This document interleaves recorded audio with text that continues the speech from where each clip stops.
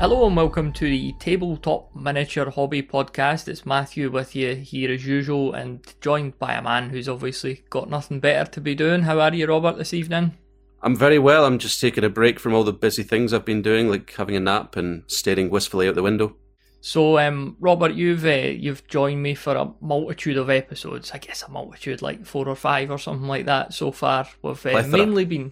A plethora, yeah. I think that counts as a plethora. I've never actually seen the definition of a plethora, but we'll go with that for sure. Thanks, it means a lot.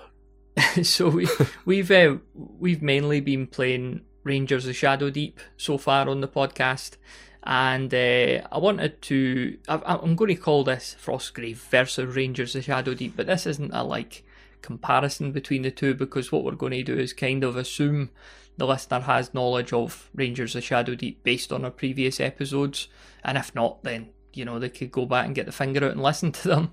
Mm-hmm. So what I was thinking about was, because we've played through a few Rangers of Shadowdeep scenarios and we're not quite ready to do the next one because there's still stuff I need to get finished before we do that, and I'd been thinking to myself, anyway, it'd be quite cool to use the mechanics of the game to do a versus mode, 2 warbands going at it. And then I thought, well, that's pointless, because literally Frostgrave exists, and that's the point of that. So there's no need to kind of twist Rangers of Shadowdeep into that mode, because you could just use Frostgrave and that'll work. That's literally what it's made for. Mm-hmm. So the purpose of the background of Frostgrave is it's a ruined city. So it was once a thriving magical city. It had the total textbook big disaster. Wizard got into some shit that he shouldn't have. I don't know if he blew the place up or got it covered in snow or whatever, but that snow 1,000 years later is now melting, and all these wizards, all these ambitious wizards, are going back in there to kind of find stuff that they might be able to use, and they're taking warbands with them to keep them as safe as possible as well. So in Frostgrave, you're basically in command of a wizard, whereas in Rangers of Shadowdeep, you're in command of your ranger. So that's the key difference there. Replace ranger with wizard. The wizard has an apprentice. So in Rangers of Shadowdeep, you don't really have a deputy or that, not at least officially in the game, I'm sure. Am I right? Just mushroom men and people with axes at the point so far. Yeah, vultures. Yeah. So, your we'll get to this later, but your apprentice in the game is the second spellcaster, and he's like a dumbed down version of your wizard, so can do the same things, but not quite as well. He's going to have to roll a bit better to achieve those same things. We'll talk about the spells later on, like I say. But so you have your wizard, you have your apprentice, and then you have up to 8 companions. And again, like Rangers of Shadowdeep, these are all tiered based on cost. You've got a starting points cost, so you could go with a few elite soldiers, or you could really just take a big amount of rabble and go for the numbers rather than the quality. So quantity and quality there. Sound good so far? Absolutely, yeah. So it's a skirmish game, skirmish fantasy game set in this frozen city. And I was wondering as well, war games, I don't have specifically icy, snowy terrain. And, we've worked on a lot of fiction and storytelling in the past, Robert. Should we have our own city, rather than playing in Felstad, which is the official setting of Frostgrave? Well, we could make it Edinburgh on New Year's Day, in the morning. Yeah. Desolation everywhere, that sort of thing. That would work. Cowdenbeath. Yeah. We had a setting called Cludgymire in one of our audio dramas, Lords of the Ring piece. Could go with Cludgymire.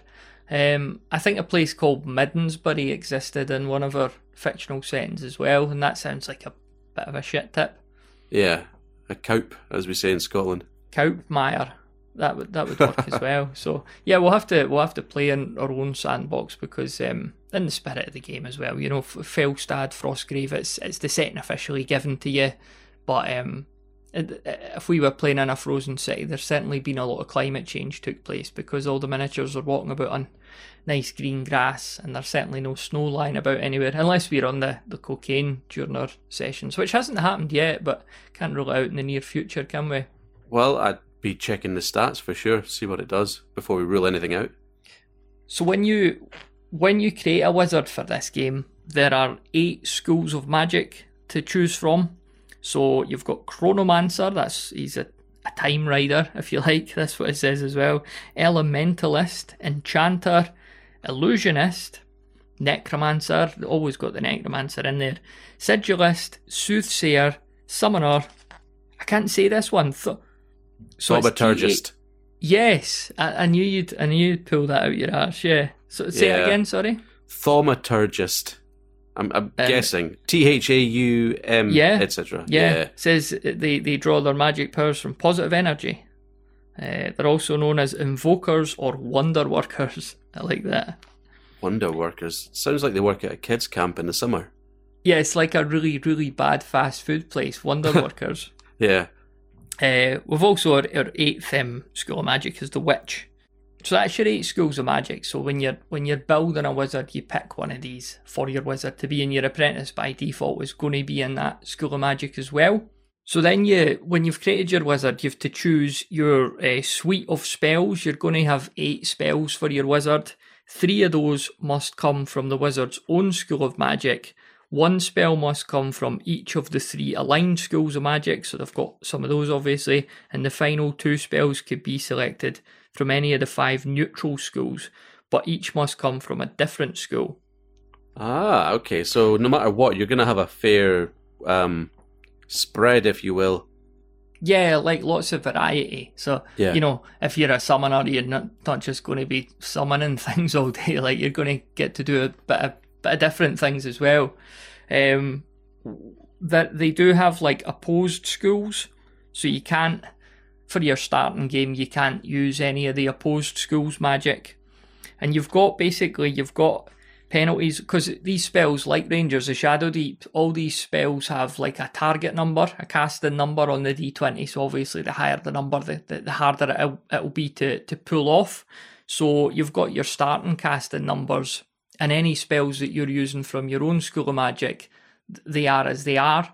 But the spells that you're using from aligned schools of magic, you're going to have a +2 on top of that. So they're going to be kind of harder to cast. And then the spells that you've taken from the neutral schools of magic, it's a +4 on them. So they're all wearing +4s. I think I've done that joke before. But so they're going to be really hard to pull off as well. Your +4s are hard to pull off. I think we could do something with that, can't we? So let's have a look through the spells. So what I've done, Robert, I've took the liberty of creating our wizards and warbands for us, because when we turn up on the day quite soon to play the game, you don't want to be sitting like creating everything. Plus it gives me the opportunity to cheat and create something really good for me and really terrible for you. Fair enough. I'd do no different.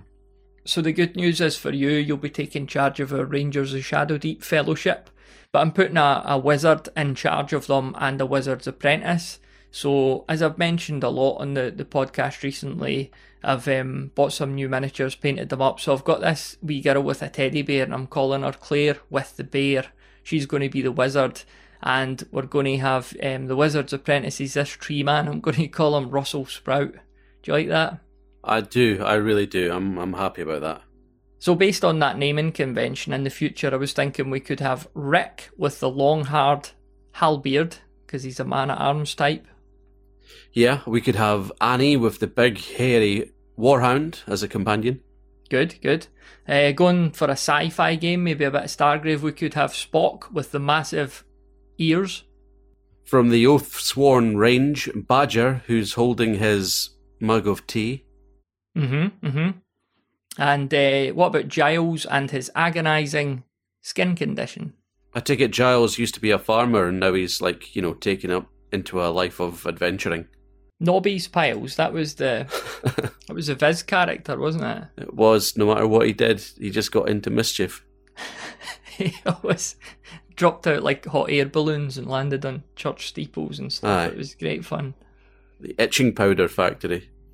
So the first thing we're looking at here is the spells I've picked out for your wizard, Claire the Bear, and her apprentice, Russell Sprout. So Claire the Bear is an illusionist. Are you happy enough with that? Yeah, that'll be fine. Let's have a wee look at the 8 spells that I've given her then, just to make sure that it's all good with you. So what we got up the top there? First off, we have Fleet Feet. It's a Chronomancer spell. and it gives you +2. Well, it gives the target, doesn't need to be Claire herself, +2 movement for the rest of the game.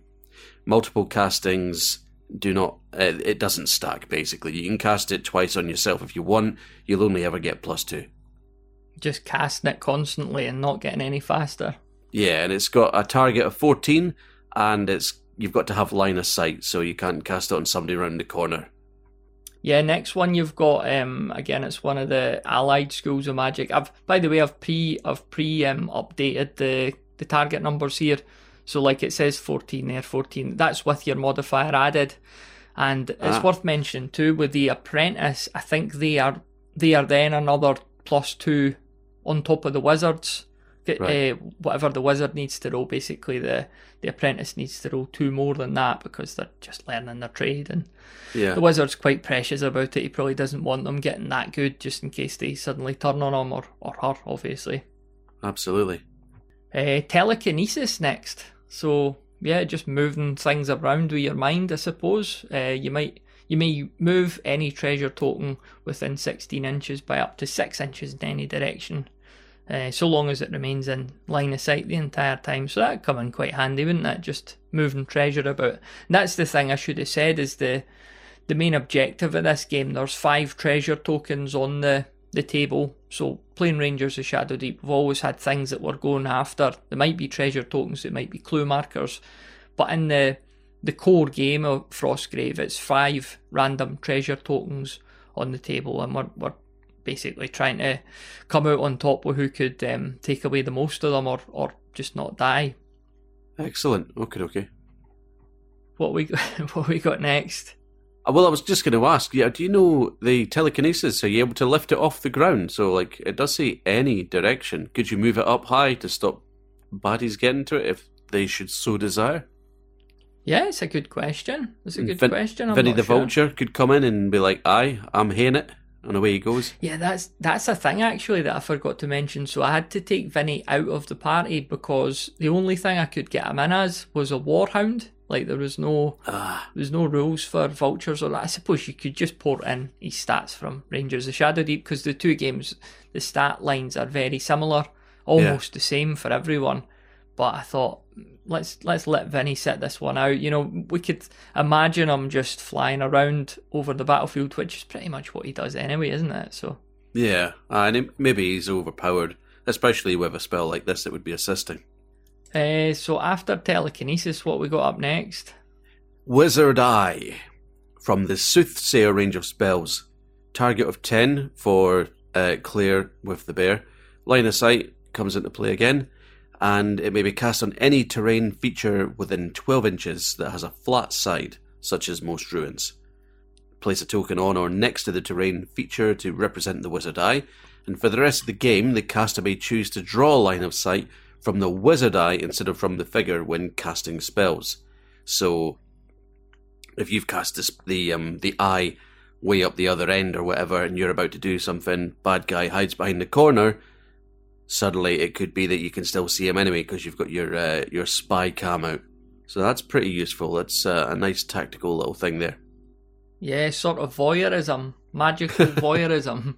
Yeah. Wonder what it would be if it was called Wizard Sleeve. That'd be a different dynamic, wouldn't it? Yeah, it would. I don't know what to say to that. I mean, we've got to have some sort of limits on this. Next up, we've got that wizard that I can't say his name or her name. Yes, the Thaumaturge. The Thaumaturge. Yeah. Thaumaturge. So the Thaumaturge has given you a bit of heal. Yeah, so restores up to 5 points of health on the target figure within 6 inches. You can't go above its starting health, and you can't heal undead or constructs. But yeah, a good old heal spell always comes in handy, doesn't it? We could have used 1 or 2 in the last game, that's for sure. What's next up then? Glow. Not Gorgeous Ladies of Wrestling. This is Glow from the Illusionist range, and it's a brightly glowing light that surrounds the target figure. For the rest of the game, all shooting attacks against this figure from any source are at +3. So, I reckon that's an extra 15% difficulty to hit. So that's good. You know, like if you're a wee bit low on health and you You know that there's going to be a few shots coming your way. This could make all the difference. And, well, like I say, it's for the rest of the game.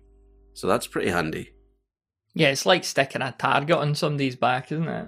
Yeah, and again, it doesn't stack, so you couldn't cast it multiple times, unfortunately. Yeah, and like the guy you've cast on's like brighter than the sun, so it's actually counterproductive. Nobody could look at him without being blinded. The next one up's Teleport. I wonder what that one does, actually. Teleport. The spellcaster immediately moves to any location within line of sight. So it's like he's teleported, but may take no other actions this turn after casting the spell. This spell may not be used to enter combat or to move off the table. Fairly straightforward there, isn't it? The other thing I noticed is it's self-only, so you couldn't get your pal out of trouble. Aye, well that's where the next one comes in, actually. Transpose, what we got there. We've used that in Rangers of Shadow Deep. Yes, we have. The old switcheroo with Vinny, who's on the bench for this one. So, transpose, target 12, line of sight. This spell switches the position of two figures on the table, just like last time. The two figures being transposed must both be within line of sight of the spellcaster and within 12 inches of one another. So, it looks like the spellcaster him or herself doesn't need to be one of the two figures, so that's interesting. That's different from the last one. The spellcaster may cast transpose to switch themselves with another figure. Members of opposing warbands are eligible targets for being transposed, but may make a will roll with a target number equal to the casting roll to attempt to resist the spell. So in this case, it's a target of 12, I guess.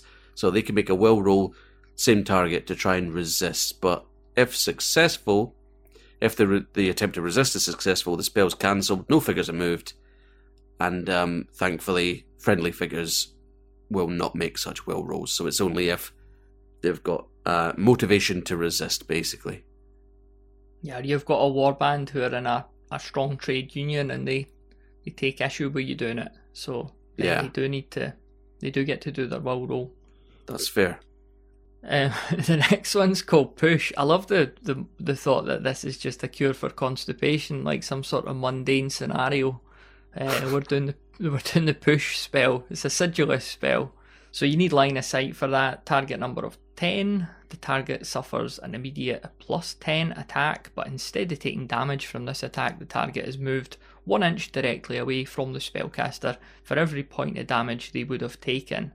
So, you could basically push people off the edge of buildings and stuff like that into water. You can't, like it says if they hit a wall, they just stop. But you couldn't sort of crush them under the weight of the magic, burst their head open. Yeah, that's slightly overpowered, but yeah, totally.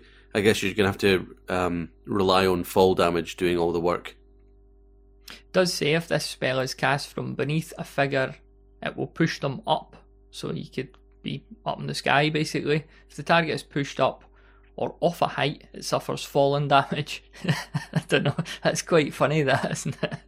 Yeah, absolutely. Especially if you can get a set of spikes to slide under them for the way down, you know. And again, we don't have rules for birds in this game, but like it wouldn't work on a vulture, would it? Because you'd just push him up and he wouldn't care. Cheers, mate. Okay, so like I say, you're taking charge of Claire with the Bear, who's a very powerful illusionist, wizard, and Russell Sprout the Treeman, her faithful apprentice. I wonder how, like, Russell Sprout, he's like presumably like 1,000 years old, and he's only the apprentice to like a 7-year-old girl. But because she's an illusionist, she's maybe like 1,500 years old, isn't she?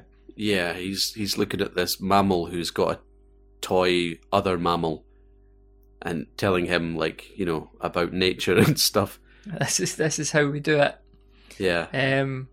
I don't have a name for my summoner yet, so I'll talk you through her. She's like sort of demonesque female character. Got the token boob armor. She's got horse's hooves though. She's got a big sword and she's cut somebody's head off. She's kind of waving it about, because why wouldn't you? So Yeah, like a sort of she-demon character. And I don't have a name yet. And as we've covered earlier on, the names we've come up with are pretty puerile anyway, so it's maybe as well. I don't have a name for it yet. She-Rank. She-Rank? What? I don't know. I don't get it. She-Ra. We got a thought with a sword in that, but she's not very good, and she's a bit grotty because she's cutting heads off, so She-Rank. It's all I could come up with in 8 seconds. I'm going to figure something out before we actually play the game. And the Apprentice tour as well is one of those cultist miniatures that I got. So he's like robed and he's hunched over and his hands are all tentacles and his face are all tentacles as well. He's like what Lovecraft would call an indescribable horror. You know, when you read Lovecraft, he talks about the indescribable horror and then he goes on to describe them in great detail. Yes. And then he says something exceptionally racist. Yeah, showing you that true horror comes in many forms. So yeah, I've got a summoner, and we're going to take a look at the spells that I've assigned to her and their indescribable apprentice. The first one, Elemental Bolt.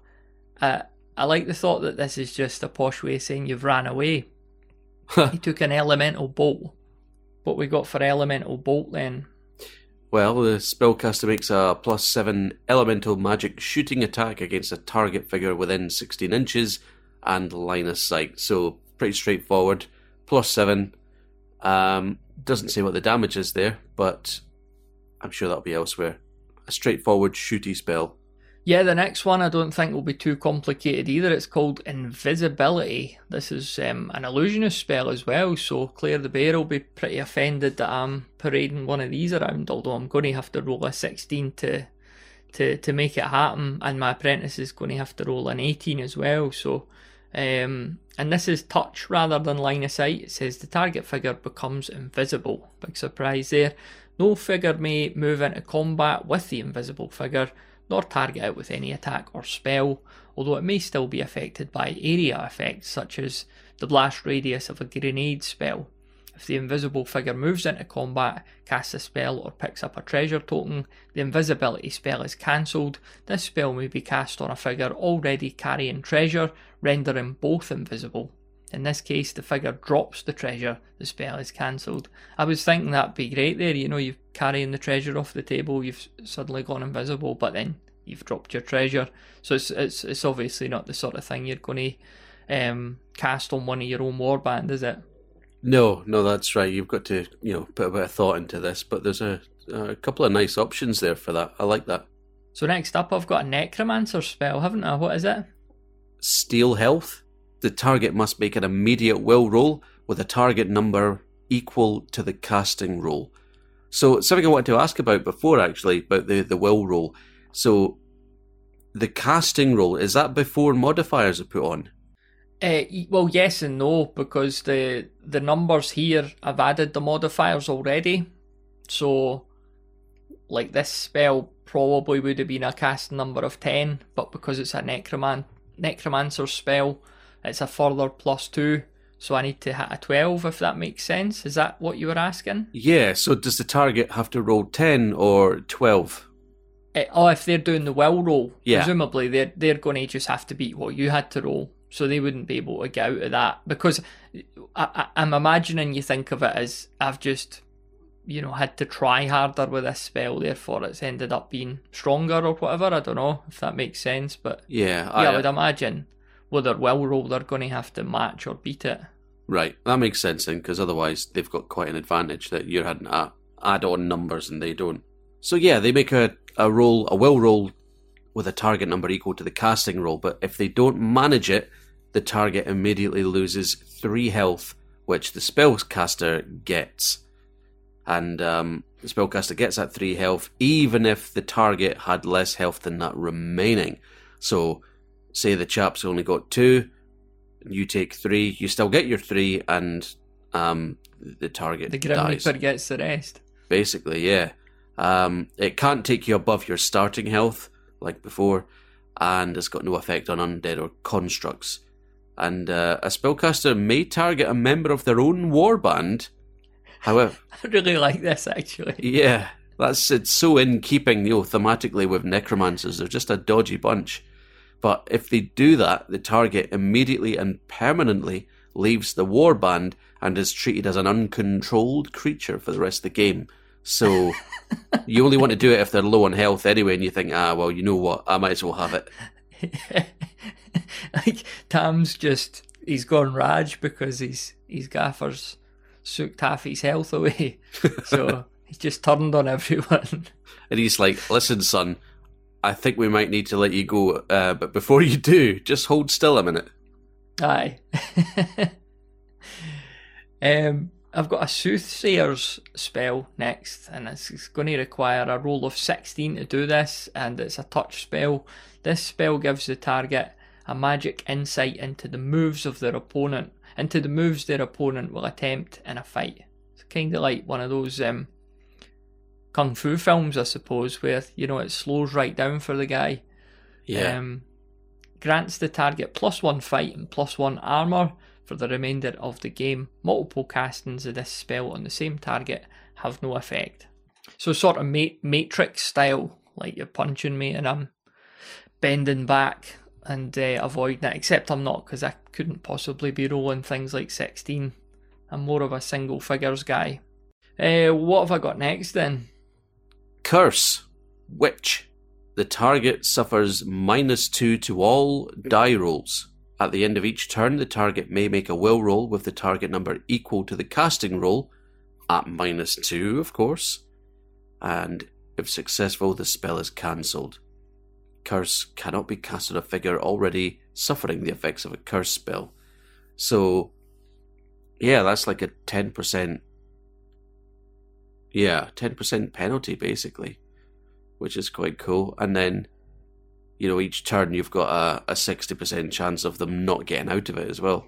Unless they've got other modifiers themselves. But that could make all the difference, especially if you've got several people ganging up and you want everybody to get an extra 10% to getting some damage in. That would be really useful. I've got 3 of my own spells next. The 3 summoner spells, which I'm only going to need a 10, and a 12 to activate these. The first being Plague of Insects. The target figure is attacked by a cloud of stinging or biting insects that irritate and distract. That's like Scotland and a beer garden in the summer, isn't it? Like, you get sat down with your pint and then there's a wasp, and then there's 3 wasps, and then there's 9, and then by the end of it you've had maybe, 3 sips and you're dead. If there's a creature on this planet that will not take a telling like the wasp, I've yet to find it. They just, they're undauntable or something, a word that's real. Yeah, arseholes. Yeah. So the cloud of insects, or wasps if you like, has a 1-inch radius centred on and moving with the target figure. So yeah, he's carrying his pint back to his table and there's just all these wasps around him. And his pals are like, didn't bring them back over here? There's one person. There's one person saying, no, don't swipe at them, that makes them mad, that'll make it worse. And you're like, aye, well, right then, this is fine, wasps on my face, I'm just going to leave it there because I don't want to make the situation worse, but if it could get worse, I don't know how.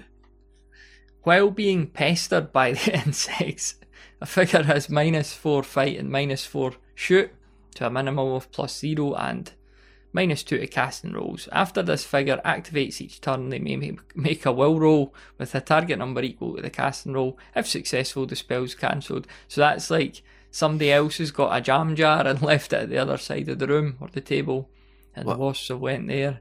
Just with a wee hole in the lid. Other figures within the radius may simply move away to escape. So you see that he's covered with these wasps. You just leave him. Because it's not worth the hassle. A figure may only ever be affected by 1 Plague of Insects spell at one time. The rules writer here hasn't been to a beer garden in Scotland. Yeah. Whether as a target or by virtue of being within 1-inch radius. Large creatures, undead, and constructs are immune to this spell. Lucky them. That could be... Could you transpose? And, swap one of the bad guys for your own guy? Take your wasps with you. Well, or... Going back to Viz, sorry, just to divert us, for American listeners or listeners anywhere else in the world, Viz is like an adult comic, very iconic adult comic here in Britain or Scotland. There was a guy, was it Billy Bumblebee Beard or something? He had a beard, right. And it was just bees, as the title suggested. And he was just a pain in the arse, wasn't he? He was going about, he had his beard made of bees, and it was a menace. It was just stinging people, and they were basically telling him to go away. Yeah, his beard of bees was, in his mind, a solution for things like a blocked drain or something, or, you know, like, oh no, all the candles have gone out on my 6-year-old's birthday cake. Well, don't worry, my bees will help, and actually they end up making it worse. Stinging kids. Do you remember how that strip ended? No, I don't. Oh, yes.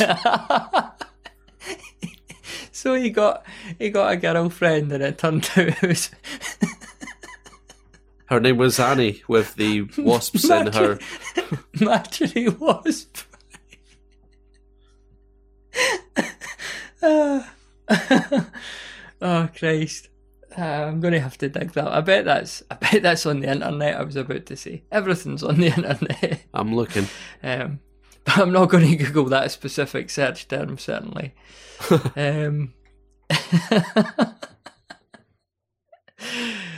All right. Next spell, Plane Walk. Imagine this was just you going on your holidays, getting on an EasyJet, doing the plane walk. Summoner spell. You need to roll a 10 to do this. Can only cast it on yourself. Are you still Googling that? I am, yes. Right, Plane Walk. Plane Walk, we're going on holidays. We're going to Derek, we're going to Benidorm. It's a summoner spell. Although the spellcaster remains in the same physical location, they move briefly between planes of existence. We've had evenings in the pub like that, haven't we? Absolutely, yeah. If you're either in a Wetherspoons and you want to go to the toilet, it does involve some amount of extra dimensional travelling to reach it, involving Escher-type stairs that go in several directions, yeah. For the rest of this turn, they could ignore all terrain when moving, thus walking through walls or across chasms. That's your Wetherspoons right there. They may not be the target of any shooting attacks or spells. The spellcaster will never be considered in combat during the turn, nor can they be attacked by any figure. They may not, however, pick up treasure or in any way affect other figures or terrain on the table. If they are carrying treasure, they drop it. It's incredibly draining to move between planes of existence, so if a spellcaster attempts to cast this spell a second consecutive turn, they suffer a -5 modifier to their casting roll, -10 if they attempt it 3 turns in a row, and -15 on the 4th. Just dying to get out his nut, like, no matter what the cost is. Like, I'm doing this, I'm doing it. Final spell for me then, the 8th spell, Summon Demon. You couldn't be a summoner without having this one, could you? That's right. So I need to roll a 12 to pull this off. And it's a touch spell. Immediately place a demon on the table within 1 inch of the spellcaster. It may not be placed straight into combat. The demon is considered to be under the effects of a controlled demon spell by the same spellcaster, and thus this spell may not be cast if the spellcaster is already controlling a demon. The type of demon summoned depends on the amount by which the spellcaster succeeded on their casting roll. So if you succeed by 0 to 5, you get an imp, 6 to 12 you get a minor demon, and 13 plus you get a major demon. It says if a spellcaster rolls a 1 whilst attempting to cast this spell, they summon an uncontrolled demon and must place this demon in combat with the spellcaster. Roll a die to determine the type of demon. 1 to 10 imp, 11 to 17 minor demon, 18 plus major demon. That's interesting. I would have thought, like, for purposes of the dice aesthetic, you would have went like the lower the number, the worse the opponent. You know, like I've rolled a 1, I'm fighting basically God. But good point. Yeah. So you roll a 20 and it's a massive disappointment. Yeah. That will be the point, that I roll a 20. Final note on that: a spellcaster cannot empower a roll of 1 when casting this spell, but there is otherwise no limit on empowering this spell. It may be empowered above 18, so empowerment isn't something we've actually covered yet. From my memory, I've been poring over the book recently, Empowering is if you try to cast a spell and you fail. The way I think empowerment works is you could actually take points off your health to get that roll over the line, if that makes sense. So, you know, you're damaging yourself, but maybe this spell is essential to your game plan and you can't really afford to fail it, so you're prepared to weaken yourself. Another thing worth mentioning, the success and failure of spells. So if you fail a casting roll by 1 to 4, you don't take any damage. But if you fail a casting roll between 5 and 9, you take 1 point of damage. If you fail it between 10 and 19, you take 2 points of damage. And if you fail it by 20 plus, you'd have to be doing pretty well to manage that, wouldn't you? You take 5 points of damage. So there are risks involved. Yeah, you do for sure. There are risks involved casting spells, but in pretty much any lore or fiction where there's magic involved, it doesn't come without risk, does it? So taking a wee look at the quick reference sheet, we've got the turn order here. So this looks pretty familiar to what you're used to with Rangers of Shadowdeep, doesn't it, Robert? Yeah, very, very, very, very handy, and I wouldn't want to play without this, or at least a copy on my phone. Yeah, so quickly talk us through that turn order then. First off, a lot of adventurers will be familiar with initiative. Roll to see who goes first in each of the following phases. You've got the wizard phase. Rangers of Shadowdeep, you'd be looking at the ranger phase. This is the wizard phase, of course, where each player activates their wizard plus up to 3 soldiers within 3 inches. And then apprentice phase, each player activates their apprentice plus up to 3 soldiers within 3 inches. Did you know that, just like every other podcast out there, this show has its very own Patreon? But this is no ordinary Patreon. It's actually the worst Patreon ever. That's right, there's no rewards, no extras, no bonus content, no early access, no shoutouts, and no thank yous. I'll just take the money and quietly get on with making the show. Not that there's any money to take, because hardly anyone's pledging to the thing. Like I say, it's the worst Patreon ever. Find it at bedroombattlefields.com/worst Patreon ever. That's all one word, worst Patreon ever. Now, back to the show. So that's, again, that we're used to that, aren't we? Like, the Ranger has had that, like, rule in place with Rangers of Shadowdeep. But now, because you've got the Apprentice too, you're getting the opportunity probably to move, like, most of your warband over the 2 phases if everyone's sort of bunched together. That's right. And then soldier phase, where each player activates all the soldiers that have not previously activated. And in what I think is a departure from Rangers of Shadowdeep, now it's the creature phase. Whereas before, I think it was the Rangers, then the creatures, and then anyone that wasn't within 3 inches of the Rangers. Yeah, I think you're right, yeah. Because the creatures were part of the main story there, I suppose. Whereas creatures now, they'll be more in the background, mostly. Like, you're fighting the other warband first and foremost, whereas Rangers of Shadowdeep, you're fighting the game and the table. So it's likely creatures have got a lot more prominence in that game. Rangers of Shadowdeep, Frostgrave, sorry, you maybe have, if you play some scenarios, I think there's one where it's like, you know, there's the odd skeleton coming out a door somewhere, and they're just they're operating in the same mechanics as they do in Rangers of Shadowdeep, but probably not as much of a threat as they would be there. Yeah, fair enough.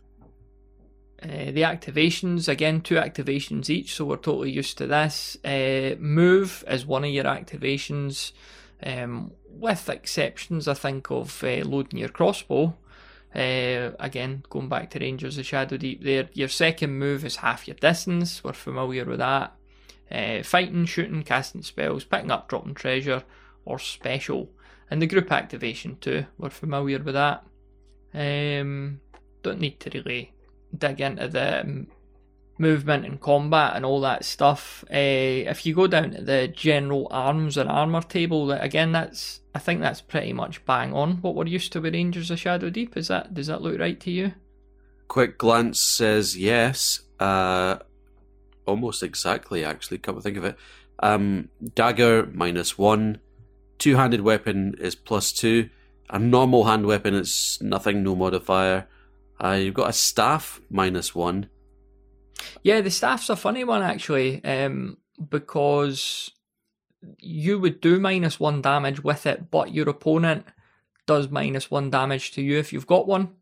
So you're obviously using it as a blocking weapon. I think I've put Claire with the bear. I think I've put her teddy bear down as a staff because I couldn't find teddy bear anywhere in this general arms and armour table. So hopefully you're happy enough with that.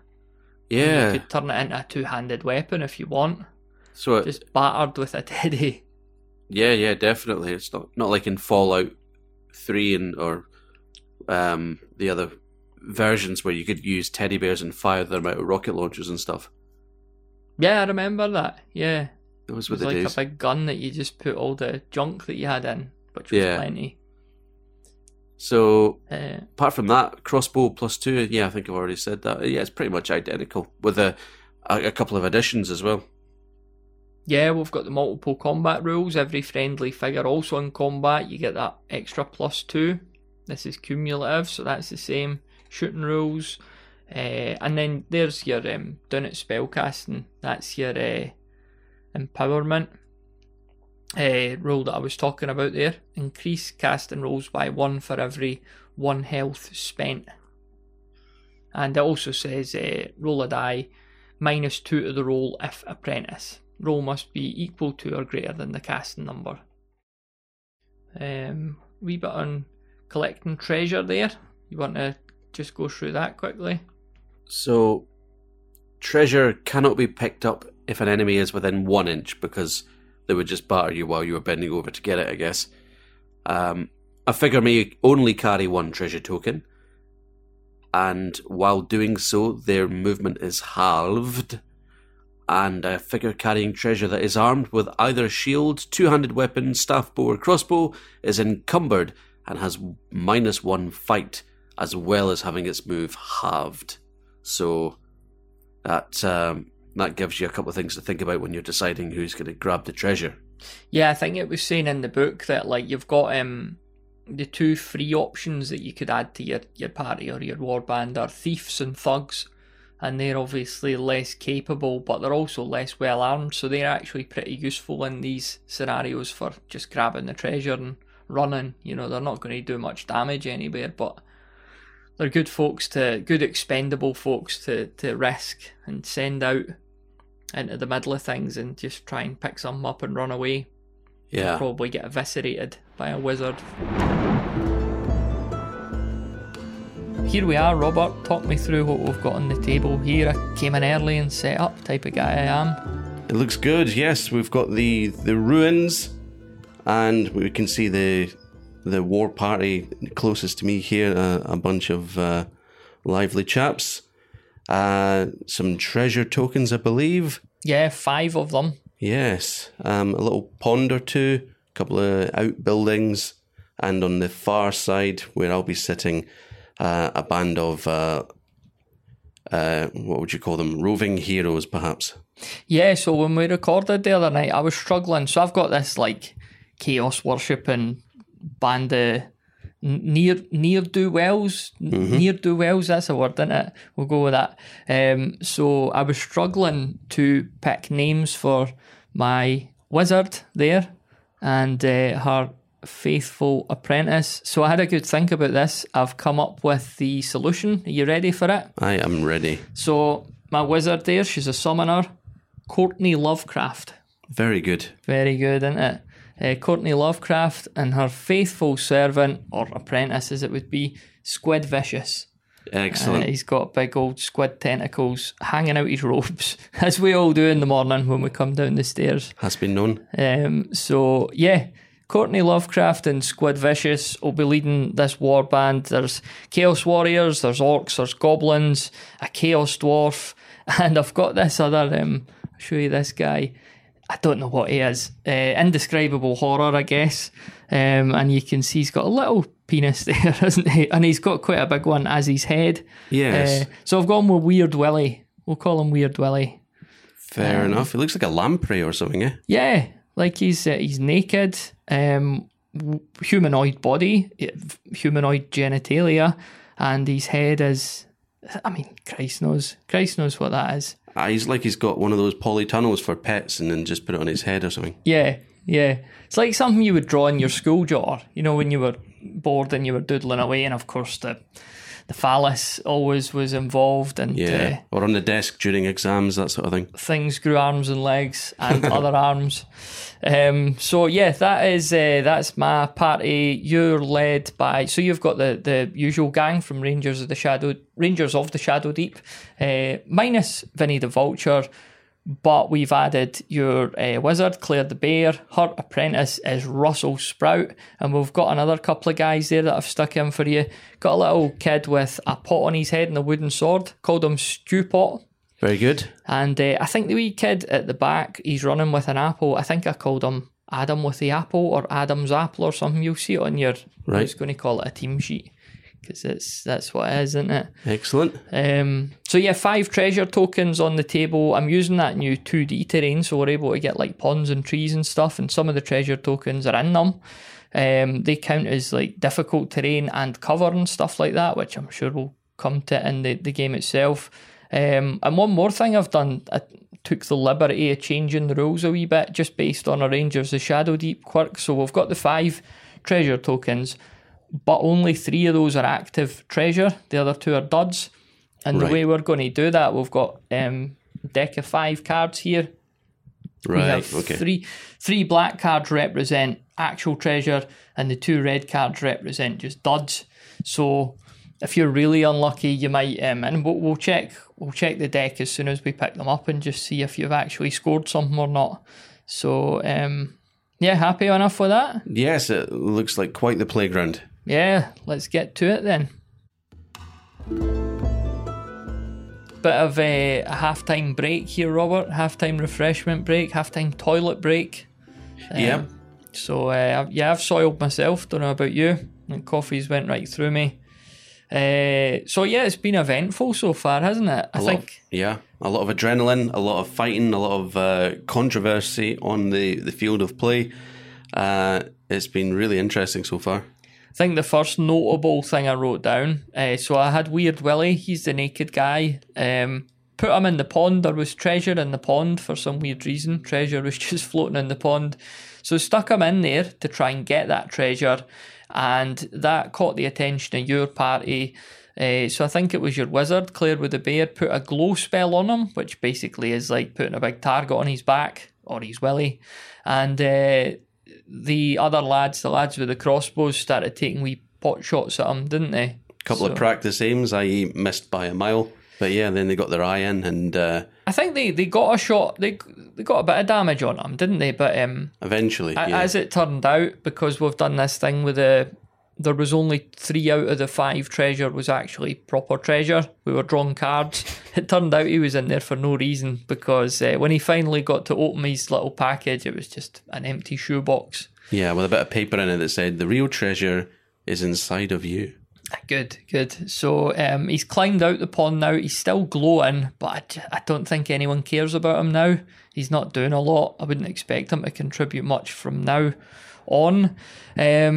The 2 wizards, they came to blows in a kind of magical sense. So you, again, Claire with the Bear, with this glow spell, she stuck the glow spell on Courtney Lovecraft, my summoner, and I then replied with Plague of Insects. So Claire tit for with the tat, Bear, if you ask me. Yeah, they're just shooting spells at each other. So Claire with the Bear, they're now sort of swinging her teddy bear around her head, trying to get all these insects off of her. But then there was a lot of trouble for Courtney Lovecraft, because she left herself a bit exposed up there, and she's been because of that glow spell. Grub, who folks will know from our Rangers of Shadow Deep escapades, he shot her with a crossbow, a really good shot. She's down to 3 health now, and she's now been attacked by Son of Goatsy. So he's, like the title says, the son of our former party member Goatsy, and he's hacking away at her there. He's not managed to bring her down yet, but Count Gunther, he's just inches away. If he joins in, you're getting a +2 modifier. It's looking like difficult days for her now, because I'm assuming that she can't cast spells at the moment because she's in combat. So with only +2 fight, I just can't see a way out for me. Yeah, and plus Fun Gus is just on the periphery there. He's going to come rushing in, and it's not going to leave much room for manoeuvre for Good. your sorcerer. Excellent. And he's also got a kill under his belt because he killed the Chaos Dwarf. right. You kind of averted disaster there because you had Boros and Fungus. They were teaming up on my Chaos Dwarf, and you decided for some weird reason to bring your completely unarmed apprentice, Russell Sprout, into combat to get this +4 modifier, and then he ended up, I think he took quite a bit of damage, didn't he? So you nearly actually lost your apprentice. Yeah, he's down to 2 hit points. He rolled a 19, and yeah, Russell Sprout suddenly looked a bit sheepish, shall we say, when he was down to 2 after.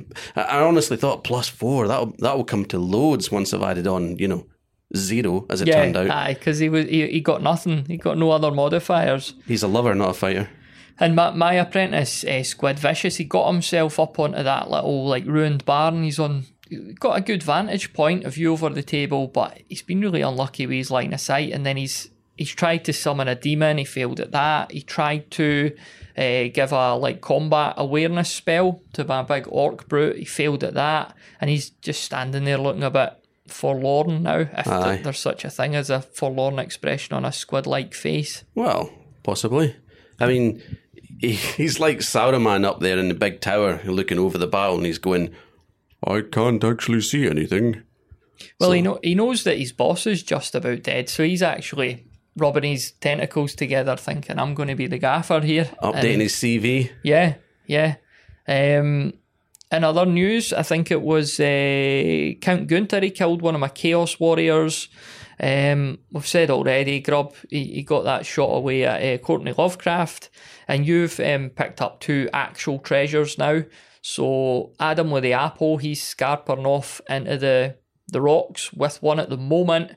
The problem is your other one, it was Stu Pot. He went into that misty sort of cloud area, got the treasure, he's came out, but the Orc Brutes caught him now, and that's really not looking like a fair fight, is it? I mean, he's got his little pot on his head, his wooden sword.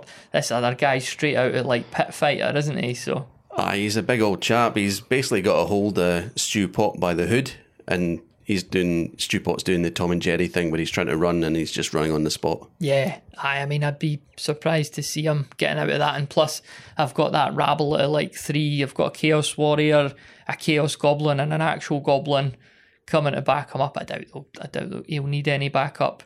I do have one treasure. It's my Orc Warrior. He's in the middle of the woods just now, just sitting with that treasure. He's opened it and the Xbox is there. So, and it turned out the other treasure on the table, we won't have to go near that. Which is funny, because I somehow moved all my people past it, inexplicably, didn't I? Just ignored it. It's like you knew. It's like I knew. Yeah. And, what if Stu Pot was to drop the treasure and, show it invitingly to your big man there? Your big man should have to make a will roll to decide whether to go after the wee boy or to pick up the treasure, Yeah, true. Maybe a supplement for another time. I think he'll just kill him and then take it, to be honest. He's not that daft. Yeah. So, we're pretty much halfway, I would say. The treasure's all been unveiled and picked up and stuff like that, so we just need to see how it pans out from there. But I would say you're in a position of great advantage at the moment, Robert. Yeah, I seem to have, on instinct perhaps, gone for the long range weapons and so on, and held back a little bit. I don't know. I wouldn't hold it against you if you said I was taking it too seriously, but I didn't put a lot of thought into it. How do you feel it compares to when we're playing cooperatively in Rangers of Shadowdeep? I don't know. I mean, I think there's a few more surprises with the Rangers of Shadowdeep, but I am also enjoying pitting my wits, if that's the term, against another human. Yeah. So I think that I really enjoy both games. I think they offer different experiences. What about yourself? Yeah, largely the same. When I was thinking, when I got here, even on the way here, I'm thinking, right, well, we're against each other. This is going to be far different, because if anyone's ever played a video game where you're really good against the computer, then you play your pal and you think, I have no idea what's going on here. Whether it's a football game or anything else, just the pure chaos of playing another actual living being is something that, obviously hasn't been replicated yet. So it's been a lot of fun, we'll say that. I guess we're not taking it too seriously, otherwise your sorcerer wouldn't have run up front. My Mossman adjacent Russell Sprout wouldn't have gone in with the sleeves rolled up when he's a caster, and not even a good caster at that. So yeah, going for the narrative rather than the winning, I would say. Yeah, or a bit of flamboyance, a bit of showmanship. Yeah. That sort of thing. Like, yeah, stand back, guys. Let me show you how someone that wears a robe can fight. And then nearly died. So, hubris, pride before a fall. So we're just about to head into the wizard phase. And what we've forgot to do is be rolling for an initiative at the start of every turn. You're supposed to do that, but I don't know. I'm happy just to keep the turn sequence going as it is. Because I can't even remember who went first. So me at the very beginning, but yeah, I didn't realise we were to do the roll every time. Yeah. So yeah, we're going in. Claire with the bear, she's covered in insects. I don't think it quite affects Grub. I think he's just a distance enough away. But yeah, let's see. Let's go back and see if she could swat them away and maybe kill Courtney Lovecraft and get the spell off her for good. Yeah, she's in a bit of a hole. See what I did there. Anyway, good luck. Right, see you at the end. So there we go, Robert. That's the end, isn't it? A pretty comfortable victory for you in the end. Everything went my way at the right times. There were a couple of spills and a couple of scares, but yeah, no, I'm happy enough with the way it went. It was quite the story. Yeah, I'm just looking back over my notes, but let's start at the end there. So basically, I ended up with my orc soldier and my apprentice, Squid Vicious. He did that plane walk. So he was kind of moving about the table, but nobody could see him, but he also couldn't do anything. And I managed to get him, my last throw of the dice, quite literally, was to try and get him up to where this orc was trying to carry treasure off the table. He was totally surrounded by your guys. And we couldn't get clarity on this, could we, in the book, whether my orc could drop treasure whilst in combat. In the end, you let him, which was very generous of you.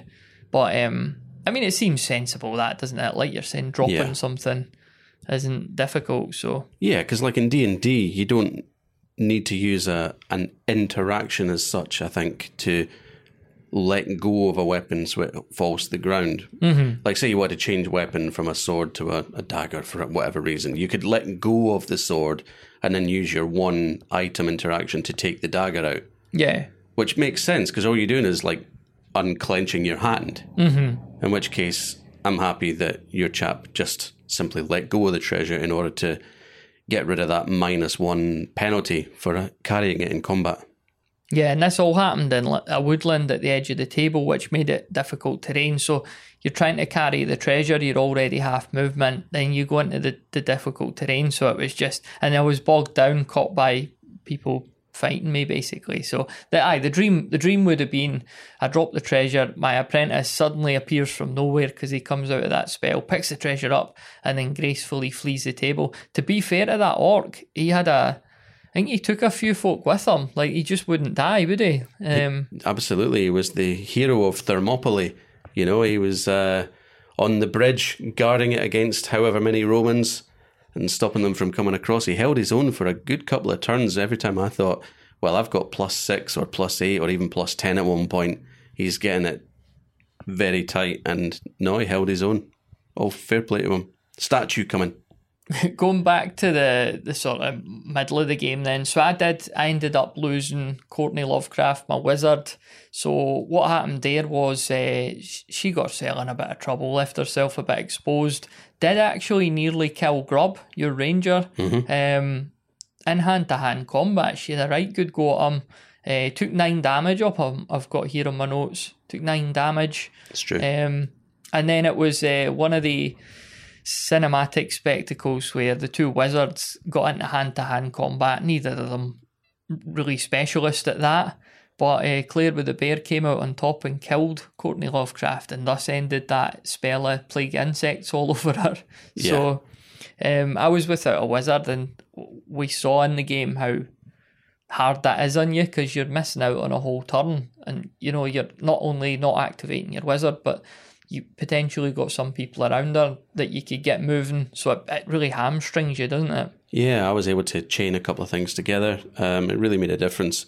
And, losing your wizard, it also meant that I wasn't, at the beginning of the game, I was quite wary of what spells they might be able to throw from far away, using only line of sight.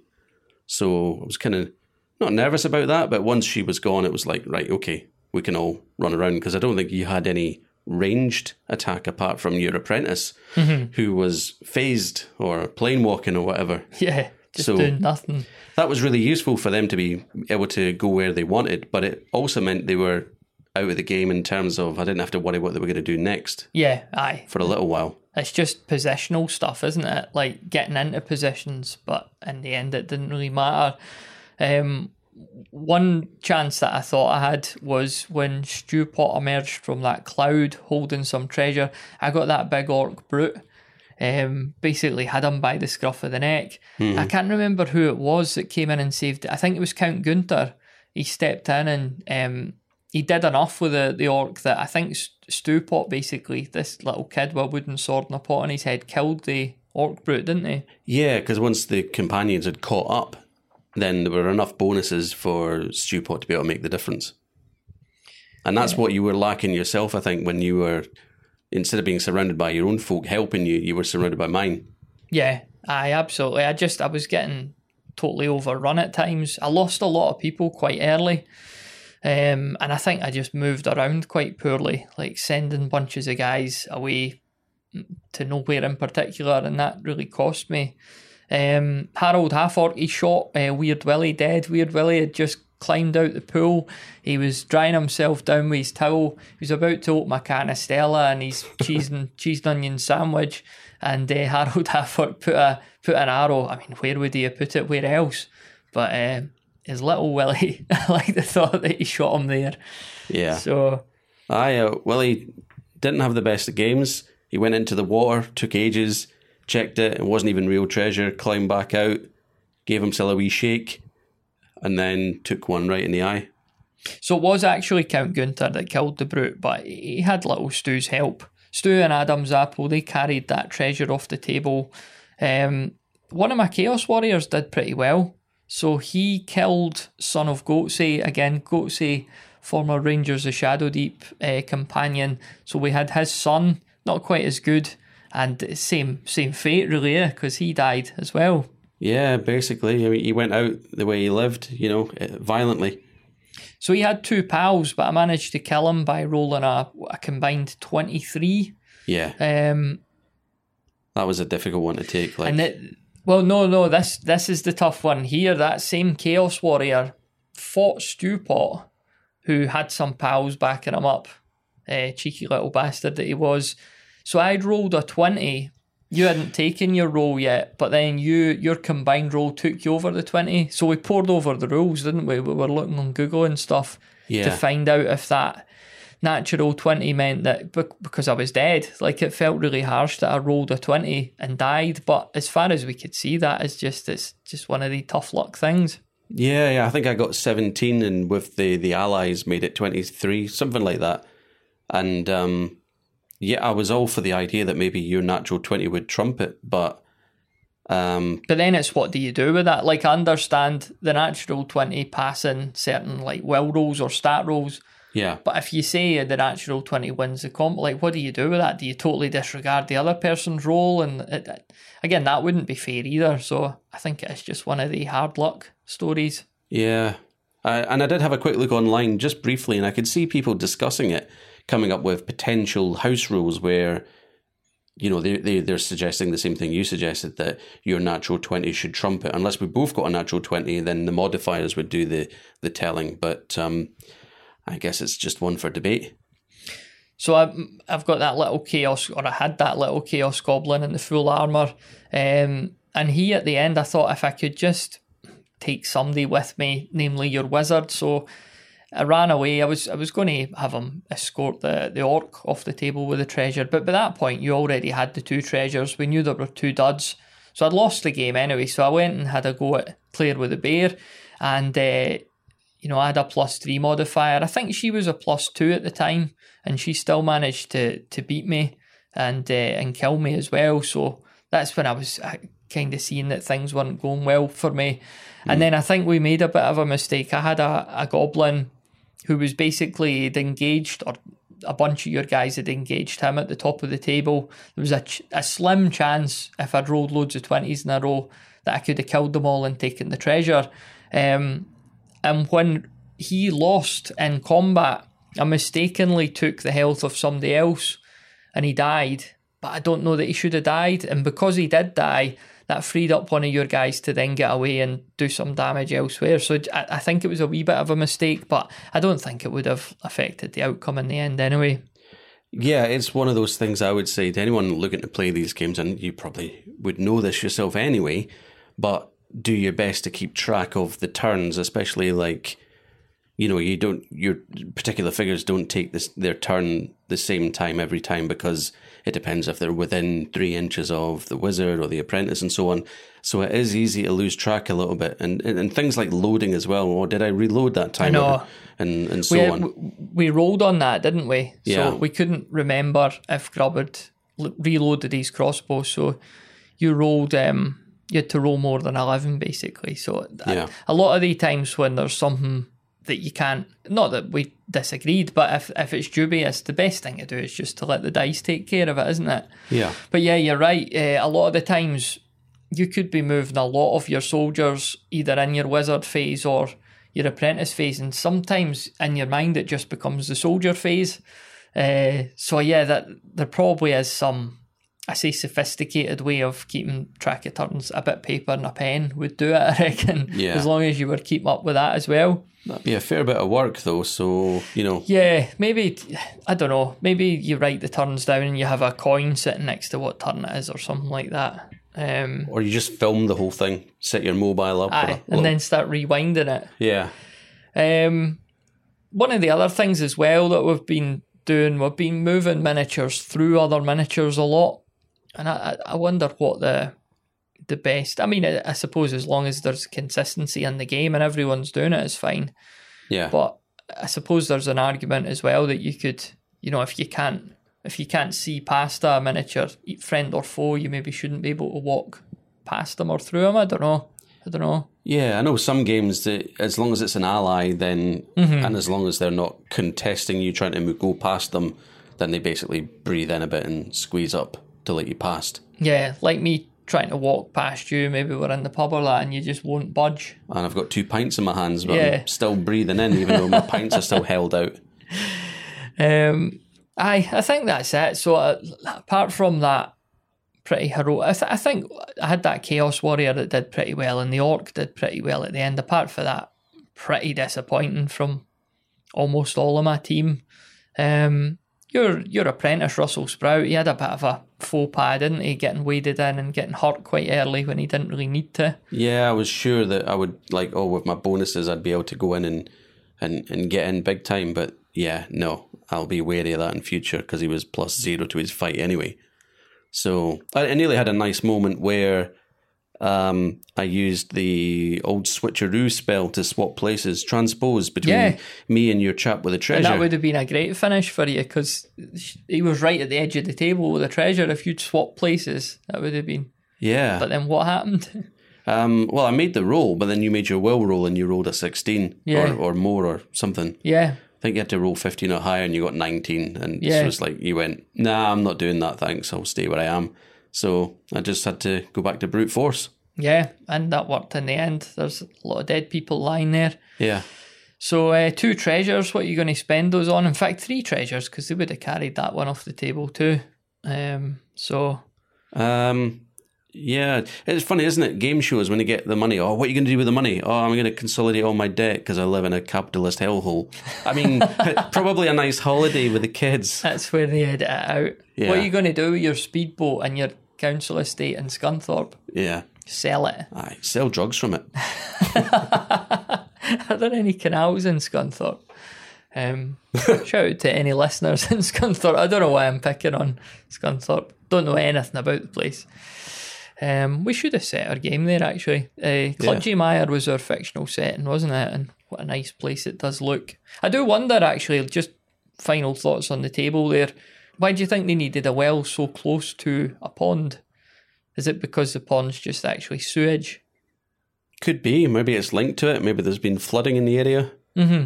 Or maybe there's dry seasons during the later on in the year. It's a fake well. That's what it is. Yeah. You lift it up and there's a little set of stairs, and that'll be the scene for our next adventure. Yeah, down the well. There's only space down there for like 3 barrels, but yeah. We'll find something to do down there. Any closing thoughts then before we get it wrapped up? I'd like to apologise to the Goatsy family for taking out 2 of their people in quick succession in 2 games. But apart from that, that's 3 hours, 12, 1, 2, roughly. Yeah. And there are worse ways to spend 3 hours, I tell you. It's been a lot of fun. It's interesting seeing the different dynamics, especially seeing another player use them. There are a lot of spells I didn't bother using that I thought maybe I should have done. I went for glow quite a lot. Yeah, I tried to summon a couple of demons and that didn't work. Yeah. Interestingly as well, just on the minor demon spell, so I have to roll a 12 to summon a demon, but then if you succeed by 0 to 5, you get an imp, 6 to 12 minor demon, succeed by 13 major demon. Not sure how I'm meant to succeed by 13 if I'm, if I have to roll a 25. That's obviously like I've got some. Suppose you could empower it, couldn't you? I guess so. You'd have to empower it. That's maybe the answer then. That's a long question. If you roll a natural 20, then you only have to spend 3 health. Yeah. Getting it, maybe that's what it is. Yeah. I wanted to add as well that the spells are a little bit prohibitively dangerous to yourself, Like all you want to do is increase somebody's movement by 2, but if you fail it, you could potentially lose health. Yeah. Ironically, you're trying to heal somebody and you hurt yourself quite badly. Actually, Russell Sprout, he tried to heal himself, failed it so badly, he was actually worse off. Himself. Went from 2 health down to 1. So I guess that's probably partly why I didn't use a lot of the spells, because I thought if I'd failed 3 spells, that's half my health gone. Mm-hmm. Yes, it's similar to Rangers of Shadow Deep in lots of ways, like mechanically and that, but a very different game in the end, because like you're playing somebody else and you're kind of fighting an opponent rather than fighting the table or the game this time around. So I think that's maybe why it took a bit longer, especially you end up with those like bunched up combats that just won't die. Yeah. So... And you want to be a bit more gracious about it as opposed to, when we're teaming up, like, aye, that's good enough, that's close enough, right? Yeah. Let's get wired in, whereas me saying, oh, can I go an extra ½ inch so I can crack your skull? Yeah. Friend. Yeah, so you want to be a bit more conciliatory, I guess. But I'd be interested to see what other people think of playing games like this against each other and cooperatively, and how the dynamics work, and if they're still friends with people. Yeah, you could imagine it being a bit funny if you're playing against somebody that you don't know. I don't know that they do Frostgrave tournaments. They probably do somewhere, but if you took that into like a tournament setting, that's a whole different ball game, isn't it? Because then you're going to need like an invigilator and all that.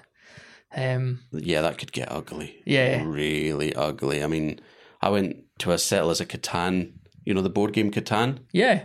Played it a few times now. Tournament in Glasgow years ago, and it got so fraught and tense that this girl just said to one of the other guys who was never going to win, and she said to him, "Look, I tell you what, if you give me all your cards, I can win this right now." And the guy gave her her and she was like in second place, like it was probably maybe not going to win. Somebody else was, but it was so tense that she was like, "Yeah, let's just. Do you want just to end this?" Yeah. And so, genius move, I guess. But the guy who was ahead of her at that point was absolutely furious. Like, I think he had to be escorted out. Yeah. So you don't want scenes like that. I'm happy to play cooperatively. Yeah. Or just be the hardest person there. Yeah. Well, I'll have a plan for sure either way. All right, then. That's us for now. next up it'll be Rangers of Shadow Deep whenever we pencil that in again, because we've got some werewolves to kill. Oh, that's right. I've got some werewolves to paint first, to be quite honest with you, but that's part and parcel of the process. That's about it then for this episode. A wee look through Frostgrave in comparison to Rangers of Shadow Deep. So for the listener, like if you're unfamiliar with Rangers of Shadow Deep, there's plenty of episodes in the back catalogue where we both talk about the game and actively play it as well. Final shout out for the Discord, bedroombattlefields.com/Discord. You're not in there, Robert, are you? I was about to say used a Discord before. Yeah. No, I haven't used Discord for a little while, but when I was actually listening to the last episode when it came out, and I was driving at the time, I thought, right, I'm gonna get in there and see what everybody's saying, and I didn't do it, but I'm gonna do it right now. Right now. That's the place to be. The place to be. You'll have to remind me of the address so I can do that. Bedroom Battlefields, not a relationship counselling site as is often pointed out, but .com/Discord. Funny name for the platform, because Discord to me means, like we're arguing and stuff, and I like to think it's actually quite pleasant. Well, yeah. I've thought that myself, actually, but hey, it works. So, I am in. I'm continuing now to Discord. I'll see you there. Great stuff. Imagine you did and this is perfectly achievable, if you did a live hello on the episode, but then when the episode came out, people would be like, I remember when he typed that. Because, there's thousands of people in there paying careful attention. Yeah. Yeah, I'll have to change my name because it's not something people would recognise, so I'll do that now. It is literally Goatsy. No, I'm going to change it to Hrodbert, which is an old Germanic version of Robert. Excellent. Nice one. So, we've achieved a lot. We've recorded an episode. We got you in the Discord. Any closing thoughts before we mosey on down? I don't know where we're moseying on down to, but... down to Tableland. The kitchen to make a nice cup of tea. Yeah, that's a good point, actually. Alright then, thanks very much for listening, and we'll catch up again on the next one. Thanks very much.